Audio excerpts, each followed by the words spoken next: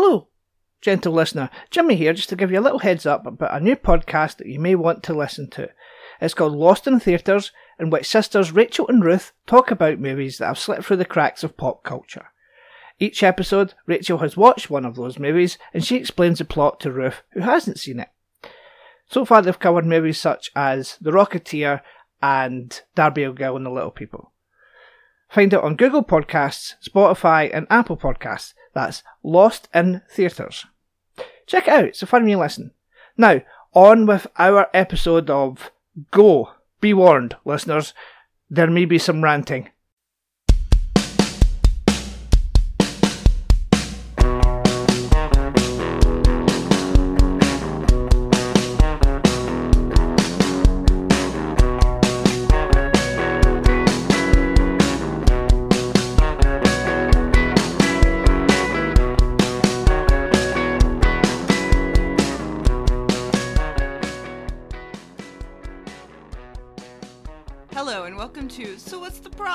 In which we watch a movie from our youth to see how problematic it may be by today's standards. I'm Jen. And I'm Jimmy. Today we're going to be talking about Go, which was released in the US on April 9th, 1999, and in the UK and Ireland on 3rd of September 1999, near Christmas.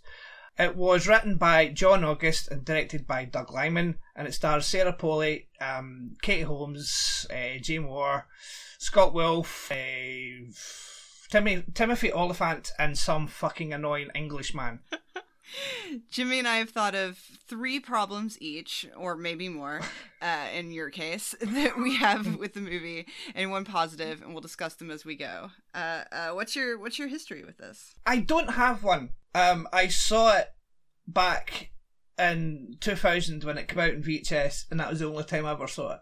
Well, it would have been DVD probably back then. And I remember liking it at the time. I am now 44 years old, and a lot of the stuff in this movie does not appeal to 44-year-old me in the slightest. So what is your problem with it? What's your history with it? I probably saw it opening weekend. And Dylan saw it opening weekend as well, though we did not see it together. Which teenage me was pissed about. Anyway, I'm over it. And I loved it, and I got it on DVD, and I've watched it many times since, but this was the first time in quite a while. It's one of the few movies we've watched where Dylan watched it with me, because he was very, very pumped about it. That's, right, okay. I mean, I'm just a fan. Oh, and I still listen to the soundtrack sometimes. Right, okay, right. I messaged you and said, I think I hate this, and then you said that Dylan was disappointed. So I apologise to Dylan. Okay. And I need to point out before we say anything, it does have a 91% on Rotten Tomatoes. Yeah, that means nothing. I don't hate it. I hate part of it. Okay? I hate one particular segment of it. But the rest I can take. We'll get into it. Okay, we'll get into it.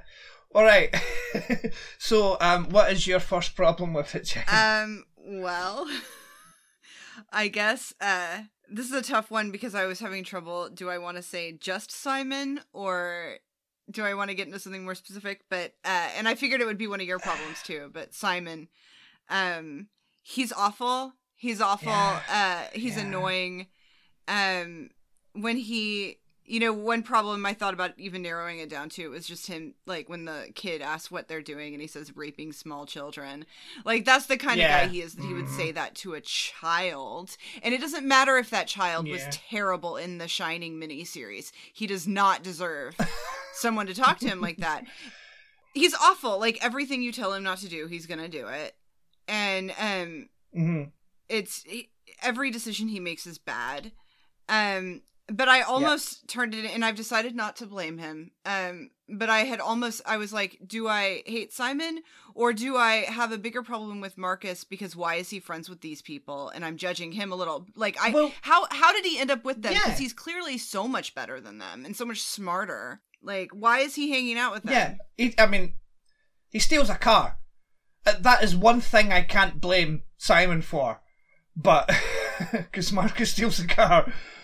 The only reason I can't have any part of my problems be with Marcus is because the racism we have to watch Marcus deal with the entire, like, going from Breckin Meyer talking about how he's black and, to, like, you know, the people acting like he's an attendant or whatever. I mean, yeah, that's a terrible jacket to be wearing, but, like, he not only is dealing with, like, really shitty friends, but, like, he's just having to deal with a lot of, like, just racism the whole time. Well, this isn't really part of my problem, but I do have a problem with the whole racism aspect of it. Because I think it's tacked on racism. I think it's, here is the black member of this group, so people are going to be racist towards him. I think it's a trope. Because of the way that they've established how Marcus is and the way he reacts to everyone, it's definitely the only way I would believe he would steal that car. No, fair enough, but it's just... Well, but then there's also the question, is it... I mean, obviously, like, especially with the guys at the strip club, he is dealing with, like, a lot of straight-out racism. But then a lot of it, it's like, how much is it racism and how much is it he's wearing a really bad jacket? You know? Well, there is that. It is a terrible jacket. I just don't understand why it's there in the first place, because it just seems to me like he's the black guy in the group. Don't know why he's there, but he's the black guy in the group. And he has to deal with the racism because the writer says he has to deal with racism. And he doesn't have to steal the car. Simon's been an absolute arsehole the entire film. It could have been him that stole the car. Yeah, I don't know. You know, it just seems... we'll get into my third problem. The biggest problem I have that involves Simon, this is, like, more of a writer thing than just, like, I hate this character, but, and this I almost put as its own problem. When he's having sex with those women, and they're like, did you go? And he's like, no. He goes, tantra, baby. And I don't know that much about tantric sex, but I'm gonna assume you don't just dive into it, like, the first time you have sex after you learn about it. No. You're all of a sudden able to, like, that's always bothered me. Like, even as a teenager, when I'm a virgin and don't know shit, like, I'm watching this movie and I'm like, that's not realistic. Like, I'm not saying the whole movie is realistic, but that's one thing where it's like, I don't buy this, and I don't buy that this doofus would even be there yet. Well, no, because we had, like, a 5-minute scene of Marcus telling us all the training he's been doing, and because he doesn't say that it happened straight away. He does say that he trained his body to do it. So then it's just like a lazy thing that this arsehole, I fucking hate Simon, this arsehole can just right, okay, my problem is Simon as well. I can tell. Yeah, no, I hated to see right from the second he appears on screen. I hated him, like the whole mistletoe thing, and just bothering Sarah Polley even though he was told not to. Well, this was my guess. Like, you had messaged me and said you found 2 problems in the first 5 minutes. And so when we were about, 5 or so minutes in, Dylan paused it and he's like, so what do you think the problems were? And I was like, well, with Jimmy, it could be anything from, like, something huge to the color of someone's tie. But that was my guess, was the mistletoe thing. Although, him bothering Rana, like, he shouldn't have done it when he was told not to, but she did need the money. No, I understand that. So it was ultimately a good thing. It's just the mistletoe bit that put me off the character straight away. We'll get into the other problem in a minute, but I just need to talk about Simon. Right, here's a list. I wrote a list of things he does, Jen.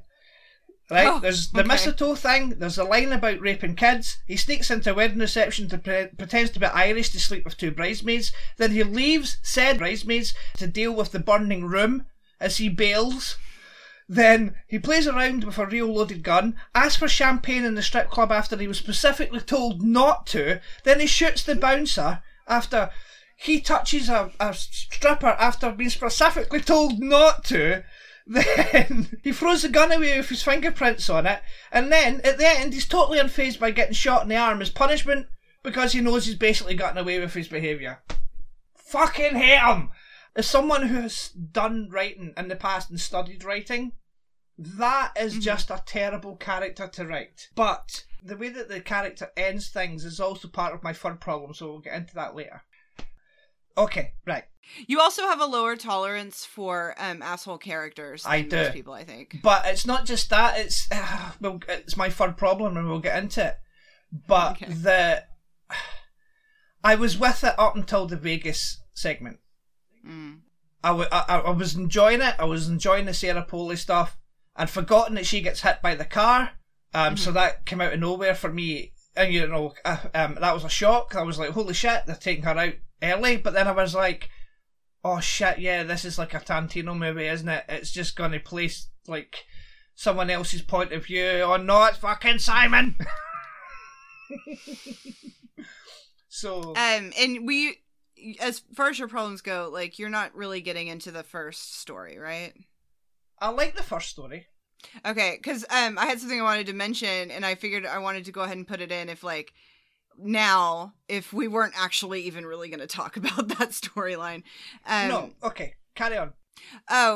So one problem I have with the movie one problem I have that isn't the movie's fault, is there was a period of time in the late 90s, early 2000s, where Angel by Massive Attack was used in everything. And I swear, like, I guess I hadn't really thought about it much in recent years because I'd forgotten some of the things it was in. I had to do a little bit of research. That's what I was doing when you hopped on the call.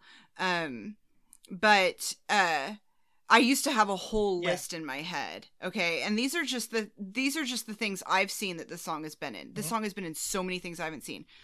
It was in the movie Best Laid Plans. It was in Pie. Right. It was in Snatch. It was in an episode of Smallville. It was in the Person of Interest pilot. It was in Antitrust. Right. Oh God, Antitrust. I have that on DVD, by the way. And what I just found out before we started recording was I'd forgotten it was in the episode of The West Wing where the president's daughter gets kidnapped. And then if you look at the Wikipedia page, most of this stuff isn't even listed on it. But the list of things it's in on the Wikipedia page is really long. There was a certain point where, like, it would start playing in something and I would just start yelling, they need to retire this song. It's a good song. Like, I understand why they put it in all these TV shows and movies, but it is ridiculous how often it's been used. Aye, it's overused. But it's been something that's been bothering me for 20 years, so I just wanted to rant about it for just a minute. Fair enough. So was that actually one of your official problems? No, that's just me. Like, that's just, I just, if anything, I just think it's interesting that so many different, and like, you expect it from, maybe like, classic rock songs or something, or like some 80s hit, like, there's certain songs that play, like well-known songs that play in lots of movies, but it's like this Massive Attack song that your average person doesn't know, but it's just ended up in all this stuff. And it happened so often in such a short amount of time that it would take me out of whatever scene I was watching. Yeah. But this movie was one of the first ones to use the song, which is why I'm not considering it a problem of this movie. No, it's not the movie's fault. My second problem is just like the bouncers. Like, this is a thing that I've seen enough in TV and movies that I assume it happens in real life. Right. But they get so... Well, first of all, they're super racist and they go after Marcus. But they're yelling, at Marcus and Simon and, like, beating them up and stuff. And they... Like, one of them says, I'm talking to your faggot friend. And they say that word again multiple times. These dudes are in a strip club and they're in trouble because one of them touched the stripper... And you're calling them faggots. I know. Like, first of all, don't call anybody that. But second of all, that makes no sense. I know. It's a stupid line. They're just stupid men. Like, I just don't like these men. No. I mean, obviously they're bad guys, but like, they just annoy me. Well, as you probably gathered by now, Jen, I don't really like many people from this movie. I know. I do like Claire, and I do like Rona, and I do like Timothy Oliphant's character, even though he is not a good guy, really, kinda, maybe. He's a fun character. He's a really fun character. Timothy Olyphant is very enjoyable to watch because he's a really good actor, but there's like something different about him. Yeah. You know? Yeah. So my second problem is, and this is the other one that I got from the first 5 minutes of the movie, Jen. Okay. It's rave culture. The music in general. I hate it because it dominated the UK charts in the late 80s, early 90s, and it was actually pretty much over in the UK by the time this movie came out. Like, rave culture had sort of moved on, and we were into like Britpop and all that. We were into Oasis and all that by then. So it's just like watching this movie, it's like even then to us it would have been a bit dated. So it's not really the movie's fault, but even though I didn't love this movie, I did struggle to find three problems because I had two major ones, and then I was struggling to find like a sort of, you know, a third one.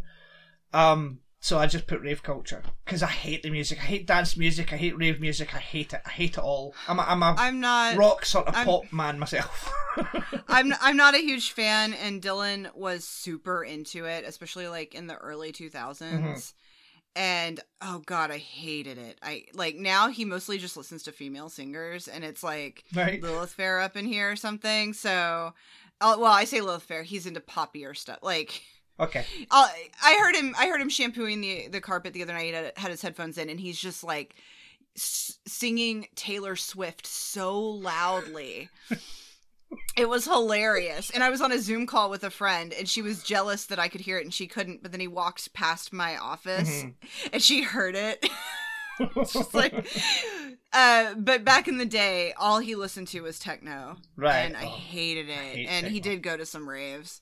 Because rave culture didn't really hit Oklahoma until like the early 2000s. I thought when I was watching it, I thought I would maybe have a problem with all the drug taking and stuff, but I don't, because at the end of the day, I don't really give a fuck what people do. If people want to take drugs, and that's entirely up to them. It's not to me to judge. But I can still complain about their taste in music. So. Here's another music related thing. So one of the songs in this movie is Magic Carpet Ride. Oh yeah. It's a remix though, isn't it? Or no, it wasn't that song. It was, whichever song it is where at a certain point in the song they go cha cha cha cha cha. I can't remember the name of the song, but it's on the soundtrack. I took a documentary filmmaking class, probably like a couple months after I saw this movie. And I was in the editing room with a bunch of people, you know, it's all high schoolers.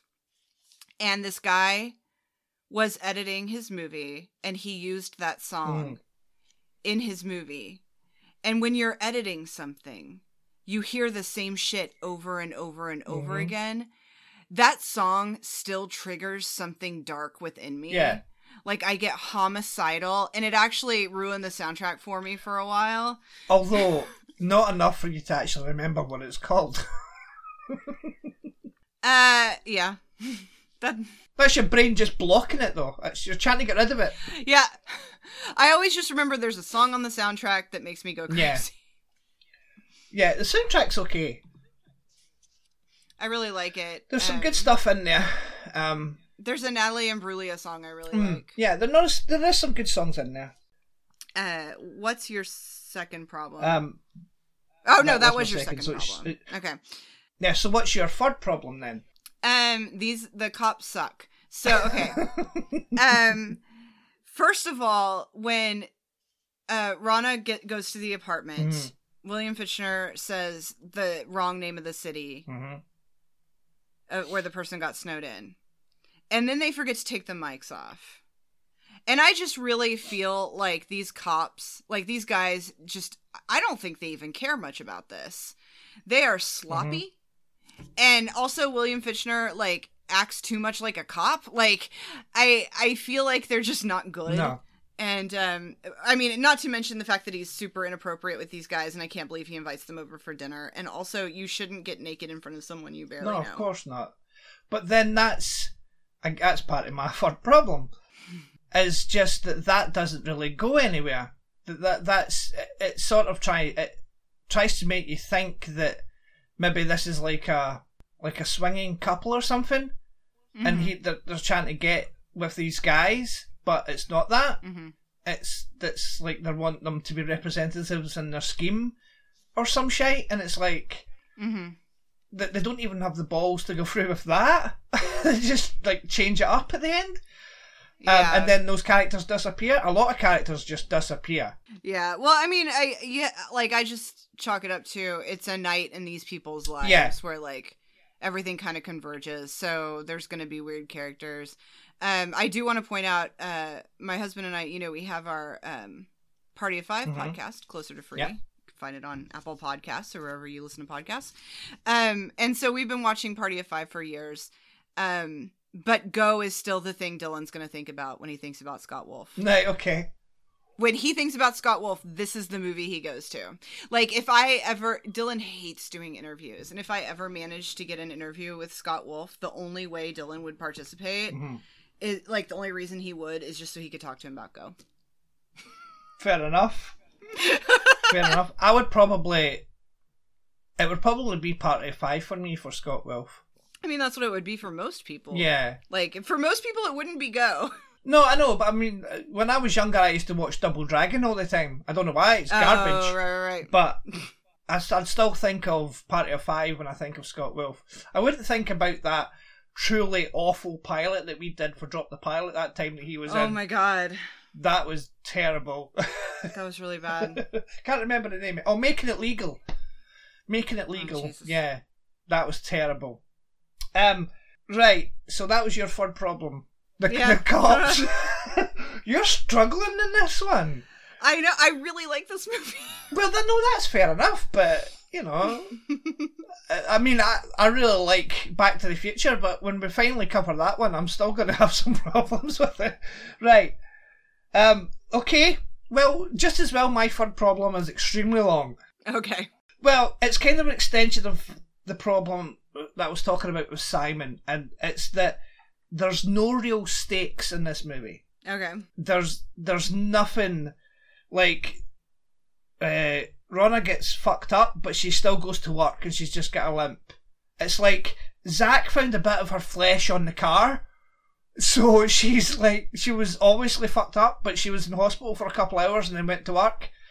Mm-hmm. When people go through as much shit as possible, like all these folk do, and they still get off like relatively scot-free, it kind of takes me out of it a little bit. Because there's no real stakes, there's no real consequences. They all do, well, they don't all do terrible things. Most of them do terrible things and then they're fine. I mean, Simon. Mm-hmm.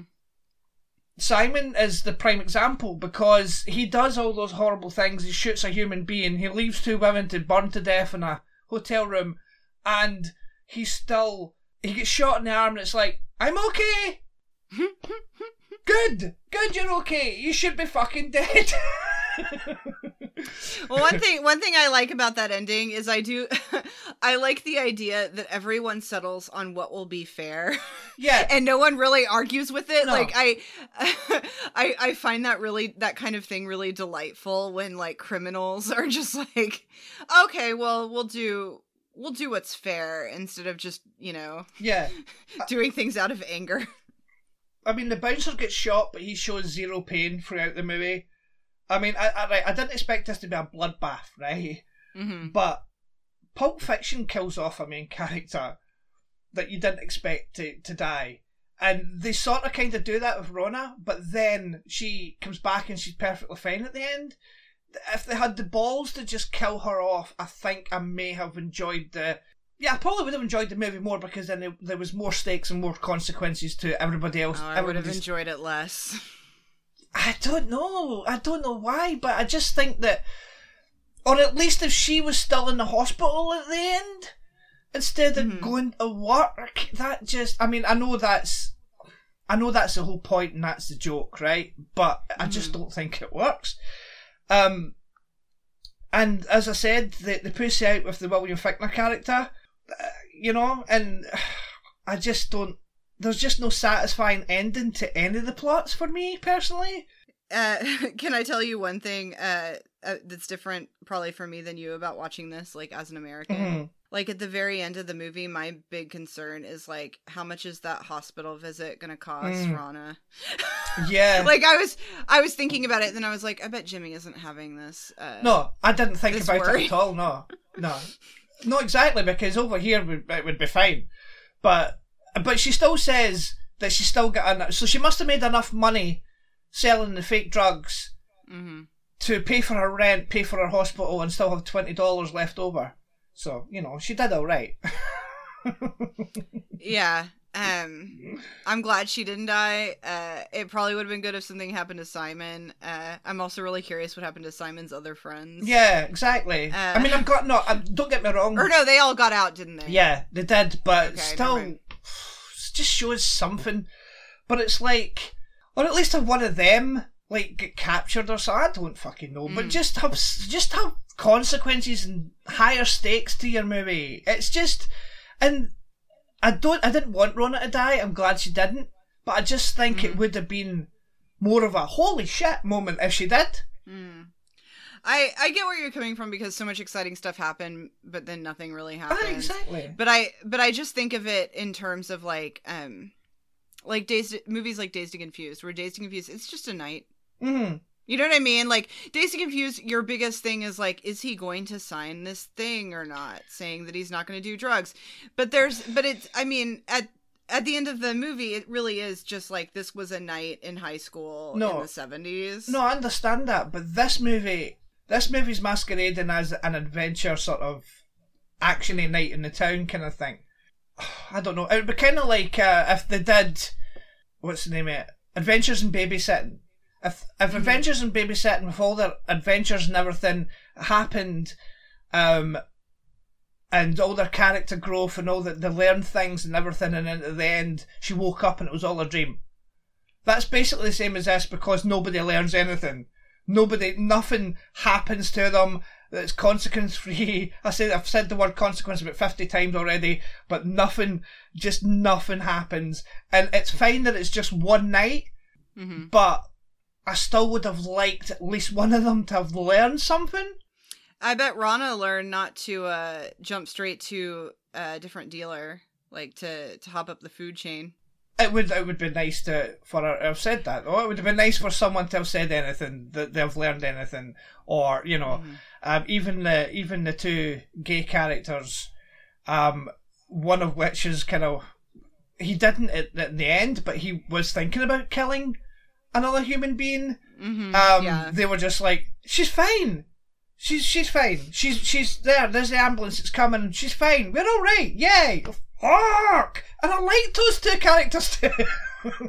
One problem I have that I totally forgot about is that it's so weird to me they don't recognize that it's Rana. Like, when they go back for her, it always bothers me that they don't connect that it's her. Like, I know that, she's all fucked up, but like, you'd think they'd recognize her. You think, yeah, especially because, which one was it? The Jay Moore one. He was that close to her and tells her to go. Yeah. They say go a lot in this movie. Yeah. Yeah. So, yeah, you would think so. It's just, if you want to try and be like a movie like Pulp Fiction, and I think they were trying to, because loads of movies did in the late 90s. Loads of movies were trying to be like a Pulp Fiction. Well, one of the reviews I read said this is like one of the only ones that's good that does that. Yeah, no, that's fine, but I just don't think it does it as successfully, because they just kind of forget that actions, mean something. I mean, even in Pulp Fiction, the characters learn things, and then one of them gets shot when he's coming out the toilet. Now that I think about it, though, I think I enjoy this more than I do Pulp Fiction. Because you know what I don't care about? What? Anything having to do with Bruce Willis in that movie. Right, yeah. Okay. Like, I at least am, like, into all the parts of this movie. I mean, Pulp Fiction is a better film, but like... No, you enjoy this really... more, I understand that, yeah. Yeah. And Doug Liman, like, it's actually... Dylan and I watched the new Doug Liman trailer a couple days ago, and I wasn't that interested in watching the trailer. I didn't know it was a Doug Liman movie, and when I was watching the trailer, I was like, I don't know if I care very much about this. And then they were like, from the director of, and then listed a couple of movies, and I was like, oh, well, if you tell me it's Doug Liman, if you tell me it's going to be Doug Liman, one, I'm going to be more interested, and two, I'm going to assume the actors had a tough time on the movie. Right. I don't know what that movie is. I haven't seen any trailers recently. It's like the Tom Holland, Daisy Ridley movie where like she's the first woman he's ever seen, and like you can see men's thoughts or something. I don't know. It's weird. Never heard but of it. Doug Liman directed it. Right. I'll have to look that up. I don't really like watching trailers anymore. I find that I like to just go. If I like the idea of a movie, I'll just watch the movie, or if I like the cast, or if I like the director. Because I think trailers give away far too much now. Well, they always have. But, like in the 70s, trailers used to show the final shot of the movie and stuff like that, which is crazy. But they tend to show, say, like the last scene, or the last action scene or something in trailers these days, and I just don't like that. So I just watch movies now based on, do I like the idea, do I like the cast, do I like the director? Mm-hmm. Well, this trailer, I haven't seen the Go trailer, obviously, in like 20 years, but there were moments in the movie where I was like, that was in the trailer. And it was like, there was a bunch of stuff from the end that was in the trailer. My problem is that when there's not a global pandemic, I generally go to the movies once a week, once every other week. And so I end up seeing all the trailers. Yeah. I see all the trailers. So I'm just used to watching them. Dylan has started trying to avoid them more. Like if I tell him, hey, there's a new Star Wars trailer, or hey, there's a new, Marvel trailer, he has no interest because he's like, well, I know I'm going to see it. Yeah. But I am very, very impatient. And you want to see some of it. You want to see some of the movie that you want to see. I do. And then there's also like, I spend a lot of time on like entertainment site. Like I'm very political, and my feeds on Twitter and Facebook were way too filled with politics. So I make sure to, like, on Facebook I follow like Variety and Entertainment Weekly and TV Line and stuff like that, because I need some shallow stuff to come up in my feed. Because even if you follow Teen Vogue, even that's going to give you a ton of political stuff. Like it's hard to find some lightness there. And so I'm going to see stuff anyway, and it's just going to make me curious. It's kind of like the other night was the Supernatural finale, and I haven't watched that show in like 6 or 7 years. Yeah. But I knew based on how I spend my time on the internet that it would be ruined for me. Because I plan on watching it someday. So I just went ahead and watched the finale, even though I hadn't seen it in half a decade. Well, but Dylan's like, no, I'll watch it when I watch the whole show, and then I'll see it. I'm never going to go back to Supernatural. I mean, I enjoyed it, but I think season 5 should have been the end of it. It would have been a really good ending. I'm quite happy with that. I got to season 9. I got to season 9, but it's when they start killing off like every single person that the brothers know. It just pisses me off. It's and especially women. Yeah, especially women. Women always die. I mean, it's like here's a guest star, or she's a regular in season 3. No, they don't like that. The fans don't like that. So let's kill off the women. It has to just be the 2 hot men in the show for the entire time. That's it. And it just sort of annoyed me. But that's not why I stopped watching it. I just stopped watching it because I just got bored with it. But I really do like those first 5 seasons. So what is your positive? Melissa McCarthy. So this is her first movie.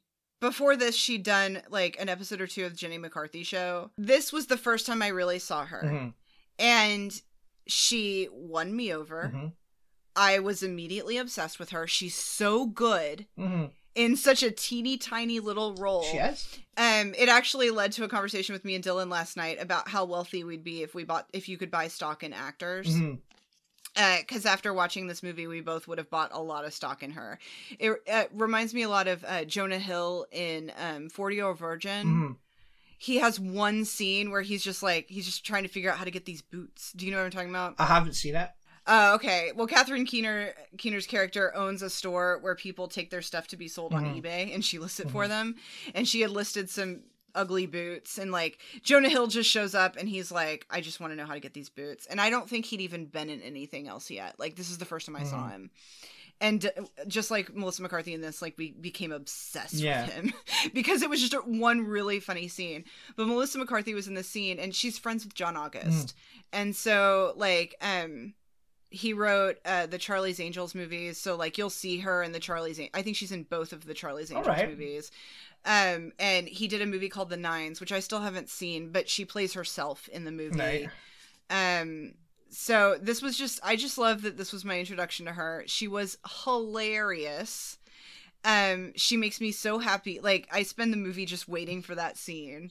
Yeah. And it's just, and it's nice. You know, I read this article from like, the 15th anniversary or something. Some guy had done a power ranking for the movie, actor power ranking then, and then now. And then she's at the very, very bottom of the list. And then now she's at the very, very top because she is the person from this movie that became a massive movie star. And it's just so weird. Yeah, you don't see Desmond Deskew, whatever the fuck his name is anymore, do you? No. He's actually in a lot of UK TV before this movie. He was in a lot of British television. He was on Roswell. Was he? Oh, so he was, yeah. Oh shit! Yeah, and he's English in everything he's in. When he was a kid, he was in a TV show called Simon and the Witch, and he played Simon. So there's another Simon. So I just like to imagine that this is Simon from Simon and the Witch, grown up now, and he just became insufferable.